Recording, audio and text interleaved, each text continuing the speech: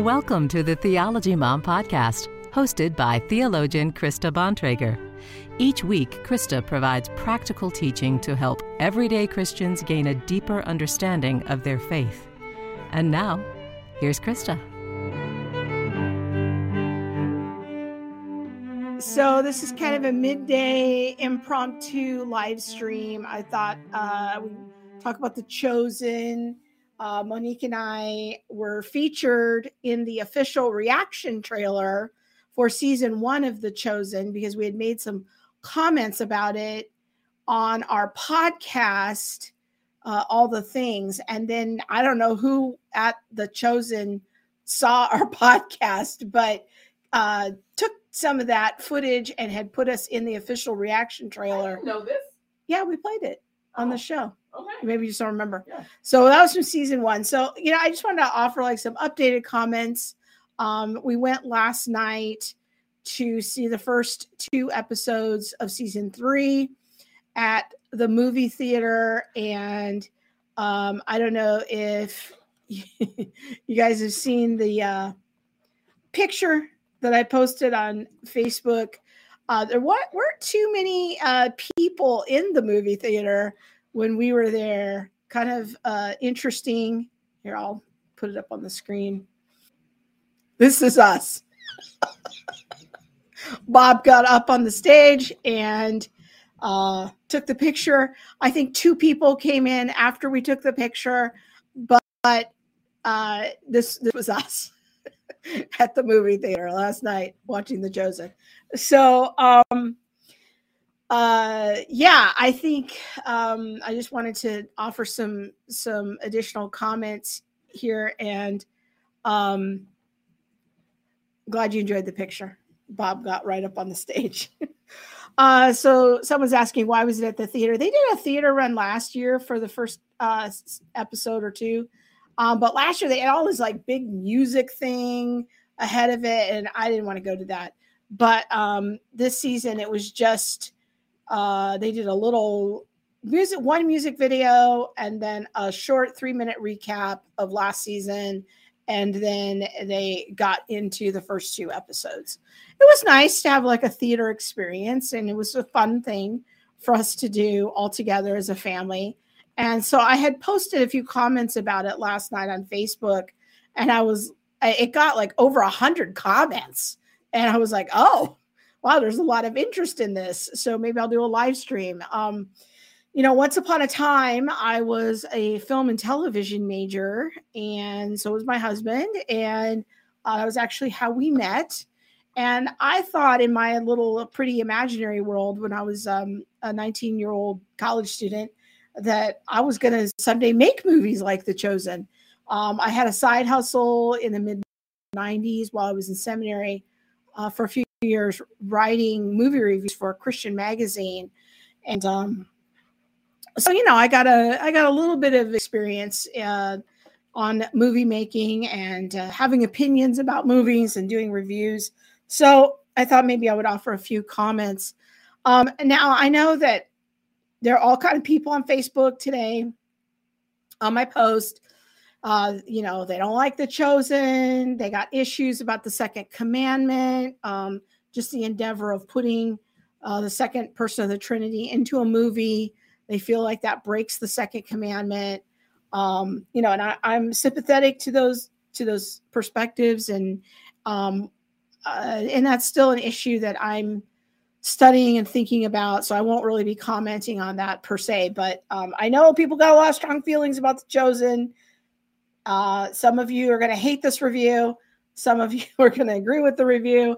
I can already kind of know how it's all going to go based on the comments on Facebook. So if you're not into it, that's okay.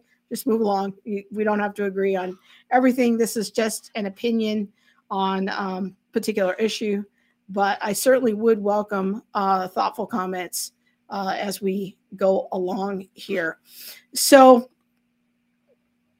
I am going to offer a few comments. Now, I wanted to start off by talking about the writing and how they lay out The Chosen. Season 1, I actually thought was pretty well written. There was a little bit of creative license in there. But I felt like for the most part, season 1 created scenarios that I could see were plausible. And it was really giving a lot of insight into first century Jewish culture. I really appreciated that part of it. I found it educational. And to me, a lot of Jesus-y movies lack backstory for the characters. And they kind of just seem like they're all plot devices, and almost robotic. And you don't know why anybody is doing anything. And there's very little explained about motives. And so I think that is where The Chosen was really strong in season 1. And what I liked about it was kind of putting some flesh and bones on the characters, making them sort of come alive a little bit, pricking your imagination to think about it, and creating plausible scenarios, but also I felt like giving me insights into the original first century Jewish culture. Season 2 was not that for me. I think that our family kind of agreed. Well, but I'll only speak for my husband and I. We felt like the series was veering further and further away from the biblical text. And the scenarios were getting kind of more frequent. And the ending for me of the Sermon on the Mount, kind of the one of the threads of season 2 is Jesus getting ready to really launch his preaching ministry. And he's putting together a sermon, and he conscripts Matthew into helping him record or write out the sermon. And you see Jesus practicing it and asking for, almost like advice on what to do and what to say. It was peculiar. It was a little peculiar. We weren't really fans of that. And then at the end, it was kind of implied that the apostles built a stage for Jesus. And in the last scenes of season 2, they had these curtains, and Jesus was going to go out and give the message. It was weird. I just had vibes of like 1990s church growth movement kind of a thing. I just thought the idea of building a stage and Jesus coming out to perform almost like in front of the curtains, I just thought the whole thing was a little strange. And my husband and I were not big fans of that. So let's see here. Oh, Raina, this is a great point. Raina says, I haven't seen it. I'm curious to hear what you have to say. This video will contain spoilers. So if you are one of those people who does not like spoilers, now is the time to turn this off, because I will be talking about specifics. If you don't mind spoilers, stay tuned. All right. Let's see here. This is our oldest goes to high school only on Wednesday group. They have been watching The Chosen. We talk all the time about how it's all conjecture. Well, and that kind of brings me to my point. Oh yeah, Laura. Oh gosh, like the Broadway show Jesus Christ Superstar or whatever it's called. Kind of like that. It was weird. Like the end of season 2 was a bit peculiar. So we get there last night. We watched the first 2 episodes of season 3. All right, episode 1. It moved very slow. There was way too much dialogue, like a lot of talking. It was a lot of talking. Not a lot of action. They're just like people. And when I mean by action, I'm not talking about like car crashes or sword fights. I'm just talking about like, it was just a lot of talking. It was, kind of the afterglow of some warm-up event to the Sermon on the Mount or something. And it was just weird. It just felt like, I don't know what the purpose of this episode was really. And it just was a lot of talking. And there was quite a bit of kind of strange, anachronistic American humor, like just little slapsticky kinds of one-liners and that sort of thing. And so was weird. Like it was kind of Americanized humor. And so for me, I felt like we're pretty far from season 1 where, I felt like it was kind of trying to teach me something about the first century and Jewish life and the cultural background. We're like in the realm of what I call fan fiction now. Like this is really a fan fiction version of the Bible. That's what The Chosen is turning into. If you know what fan fiction is, it's like fans will write stories that are kind of backstories to big movies or something, of hypotheticals of what if this character had done this, or what if this character had been from here. That's kind of what The Chosen is turning into. It's fan fiction about the Bible. And it's a little peculiar. They're still following like if I look at it in big picture terms, the general story arc of Jesus's ministry, John the Baptist being in prison and Jesus being an itinerant preacher, and his hub is in Capernaum, and he picks 12 apostles. All right, the general story arc is there, it is biblical. But we're really in largely the land of fan fiction now. And it's strange. But the second episode had 2 very powerful moments in it.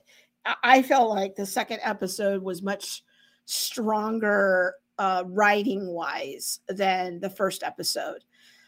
I wanted to talk briefly about the 2 scenes that I felt like were pretty good.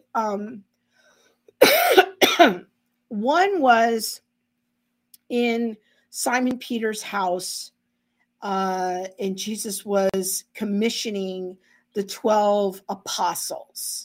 And so they've had all this itinerant preaching with the women kind of traveling with them, and they're gathering disciples as they go, kind of the first year of Jesus's ministry.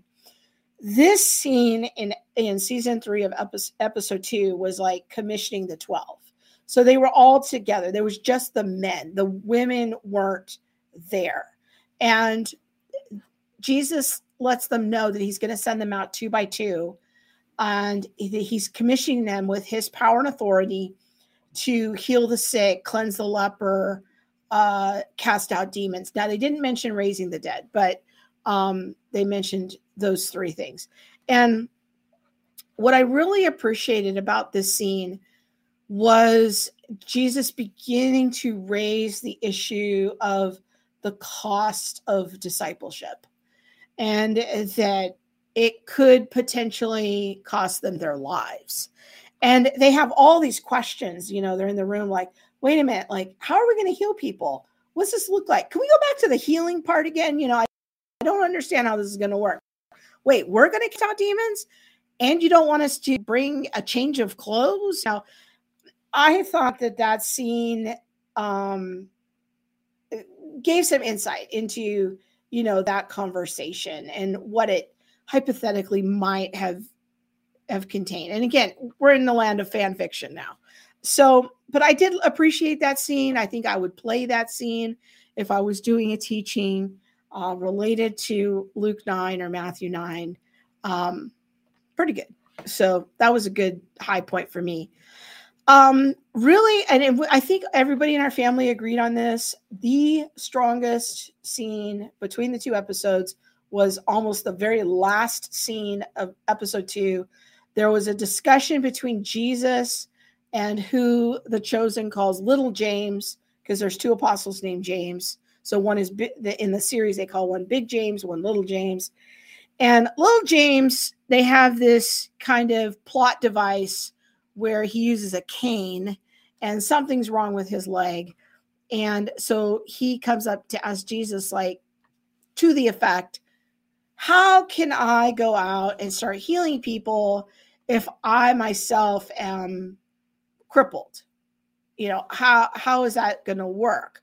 And he and Jesus have this very intense conversation, basically trying to address the question, why does Jesus heal some and not others? Which is a very powerful question. And I think my speculation is that the writers contrived of this issue with little James being crippled. Because to my knowledge, there's no scriptural warrant for that. But, they're using that as almost like a plot device to tackle this question that I think a lot of viewers would have when they see Jesus healing all these people. The question that's raised in the back of their mind is like, well, what about me? Like, why doesn't Jesus heal everyone? And there's another like kind of minor, very, very minor character who is one of Jesus's like on the outer circle of the disciples, who appears to be blind. And so we're supposed to gather from this, that Jesus doesn't heal everybody. Oh, Laura, can you help me here? We've got the porn troll. Okay. All right. So, okay. So that scene between Jesus and little James was interesting. The theology of it was basically trying to explain, this question of why doesn't Jesus heal everybody? It was okay. I just think it's interesting that this is a tough question that Christians have to kind of piece together and answer. There's not, a lot of like direct revelation toward this question. We kind of have a verse here and a verse here and a verse here, and we kind of pull those things together.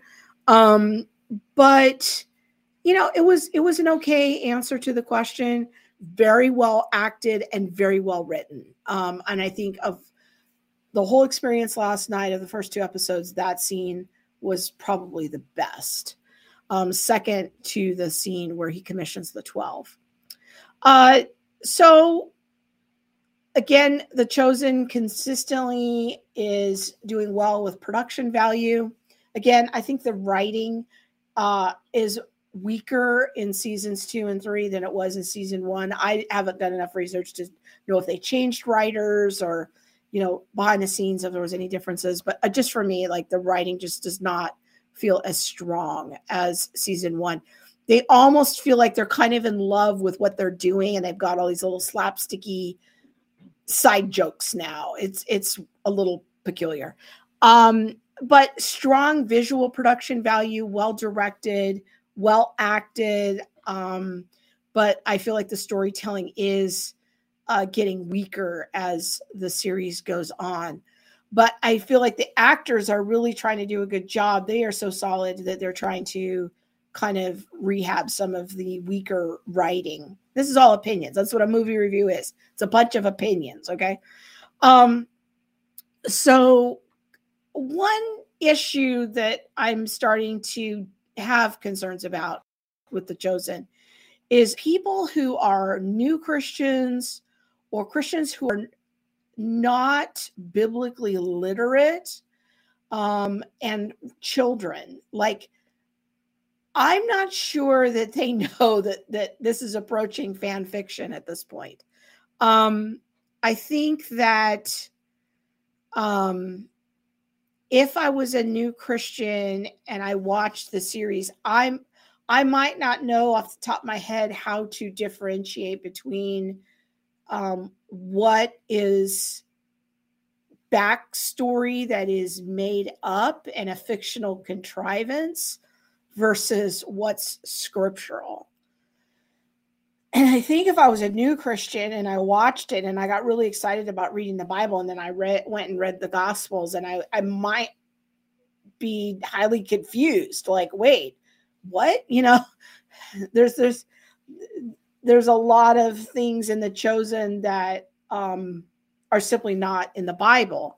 I think for children, it could be confusing too, like unless you're really having a lot of intentional conversations with your kids about, well, this is sort of fan fiction. This part of it is made up, and this part of it, and really 90% of this is made up at this point. I would say about 90% of it is made up. It's fictional. Not to say that it couldn't happen. It could be that way. But I would say that the biblical content was somewhere, in my opinion, was somewhere around 10%. And so, you have to weigh that out, I guess. It's enjoyable if you look at it as fan fiction. It's enjoyable. It's entertaining. We had a great time as a family, but I do understand and am sympathetic to people's concerns about it, because for new believers, for children, for people that are not biblically literate, then they won't have the ability to kind of filter in real time what's real and what's not. And at this point, most of it is fiction. Let's look at a couple comments here. Kelly says, my husband and I love the scene between Jesus and little James. Thought of people like Johnny Erickson, Tada, and their witness. Yeah, I think that's exactly what that scene was designed to do, is address people like that. Engaged Truth. Who is that? Is that Caleb? Engaged Truth? Engaged Truth? I can't remember. Would you say The Chosen has the possibility of function similar to fan fiction about Jesus in the early church? I don't think I understand this question. Maybe try re-asking. I'm slow. Maybe try re-asking it a different way. Kim says, I do have to say season 1, the episode of Jesus living in the woods and the kids visit him, that was probably my favorite moment in season 1. I love the idea and expression of what Jesus would be like with kids. Me too. I really liked that scene. And I know it's fiction. But see, I have a fairly high level of biblical literacy, so I can quickly in real time tell, like, oh, this is fictional. This is sort of plausible. This is totally fictional. This is sort of accurate. So, yeah, Caleb says it's him. Caleb, try re-asking your question a different way. I haven't had my lunch yet, so I'm just not quite understanding it. Okay, I had a few people on my post last night on Facebook ask me what I thought about the Chosen app having some content about Catholicism. I don't know, maybe there was a devotional or something from a Catholic perspective. Well, Dallas Jenkins has not made it a secret that one of the scholars he has a group of scholars working with him behind the scenes. I think one's a Roman Catholic, one's a Protestant, and one is a Messianic Jew, if I remember right. And so it doesn't surprise me at all that there would be Catholic related content on the app. I think Jenkins is intentionally trying to be very cross-denominational, and Catholics, we agree with Catholics on the incarnation and the general features of Jesus's ministry and historicity of what he's doing. We don't have differences with Catholics on who Jesus is, or that he was the God-man, fully God, fully man, the incarnation, all of that. So I'm not troubled at all by Catholics interacting with the content or the app having some devotional from a Catholic point of view. Catholics are Trinitarians. Catholics, we agree with thoughtful Catholics on many issues. Now, I am not a Catholic. I am a Protestant, and I have reasons for that. There are areas where I disagree with Catholics, but in my opinion, I have way more in common with a thoughtful Catholic or Catholic convert than with evangelical progressives. And, someday when they line up Christians to go to the gulag, nobody's going to care whether you're a Catholic or a Baptist, because we're all kind of in the same bucket, if you know what I mean. So I just don't get hung up too much about the Catholic issue. And maybe someday I'll do a teaching on more fully explaining my views on Catholics. But there's a lot of different kind of Catholics in the world. There's cultural Catholics. There are the Catholics that are like, my grandmother was devout, I'm not. There's holiday Catholics, American Catholics, liberal Catholics. But there's also very, very devout traditional Catholics. And I have a lot in common with them. And so I'm always trying to find areas where I agree with people first. I welcome the conversation of how we disagree in a thoughtful, ironic way. We can have that discussion. But the fact that Catholics appreciate The Chosen, or some Catholics do, that doesn't surprise me in the least, because we agree on the incarnation and the life and ministry of Jesus. Okay. Raina says, I think it's a good, healthy show. I do worry about the confusion it can lead to. My 7-year-old always says, that's not real. Then he'll ask, is it? That's great. And stay in the conversation with them. I agree. We had a great time as a family. There's so few things that we can all agree on as a family, from my mother, who's in her 80s, down to my teenager, who's 19, and all of us in between. Go have a good time, blow some dough on the movie. And we had a great time. And it was great for that. My kids are fairly biblically literate, so I don't really have too many concerns about those issues. And we had a great time. And I think that is, in comparison to other things that are in the movie theaters, I think that, it was a great alternative. It was a fun time. Raina is continuing her comment here. Healthy as opposed to what is available in our culture. I agree. And she agrees with me. The first season was her favorite, the most uplifting. Yeah. I really wished that they had kind of kept the trajectory of season 1. Christy, can I comment on the line where Jesus says, I am the law of Moses? No, I'm not going to comment on that, because I haven't seen the movie, or I haven't seen the whole episode. I haven't seen the context. I don't think that it's useful or helpful to form a strong opinion about something that is utterly decontextualized in a movie trailer. Like, that's not helpful. Especially, given the complexities of the show and what they're trying to do. I don't think that it's an exact quote from the Book of Mormon. The question is the spirit behind it? There's all these conspiracy theories because of Dallas Jenkins, the producer, director, writer, originator, getting some funding from Mormons. The Angel platform that he distributes on is owned by LDS members. The sets, I think, are either owned officially by the LDS Church or by LDS members. They have like a standing set of Jerusalem. I guess I just don't find this deeply problematic, because to my knowledge, I don't see ways that Dallas Jenkins has been shaped by LDS theology yet. I'm looking for it. I got my antenna up. I'm looking for it, but I haven't seen it yet. Maybe the closest encroachment we might get is some of those scenes in season 2 where he was like rehearsing his sermons. That was a little strange.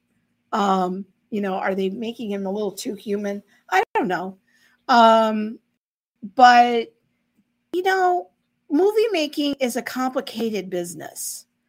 It's expensive. And Dallas Jenkins is trying to make something that will compete in production value with the Hollywood level. And in my opinion, the movies that the show is the first type of cinematic Christian art that actually, in my opinion, that I can think of off the top of my head, does compete with the Hollywood standard. And I appreciate that. Movie making is a tough business. I've been on the margins of movie making and knowing people in Hollywood for 30 years.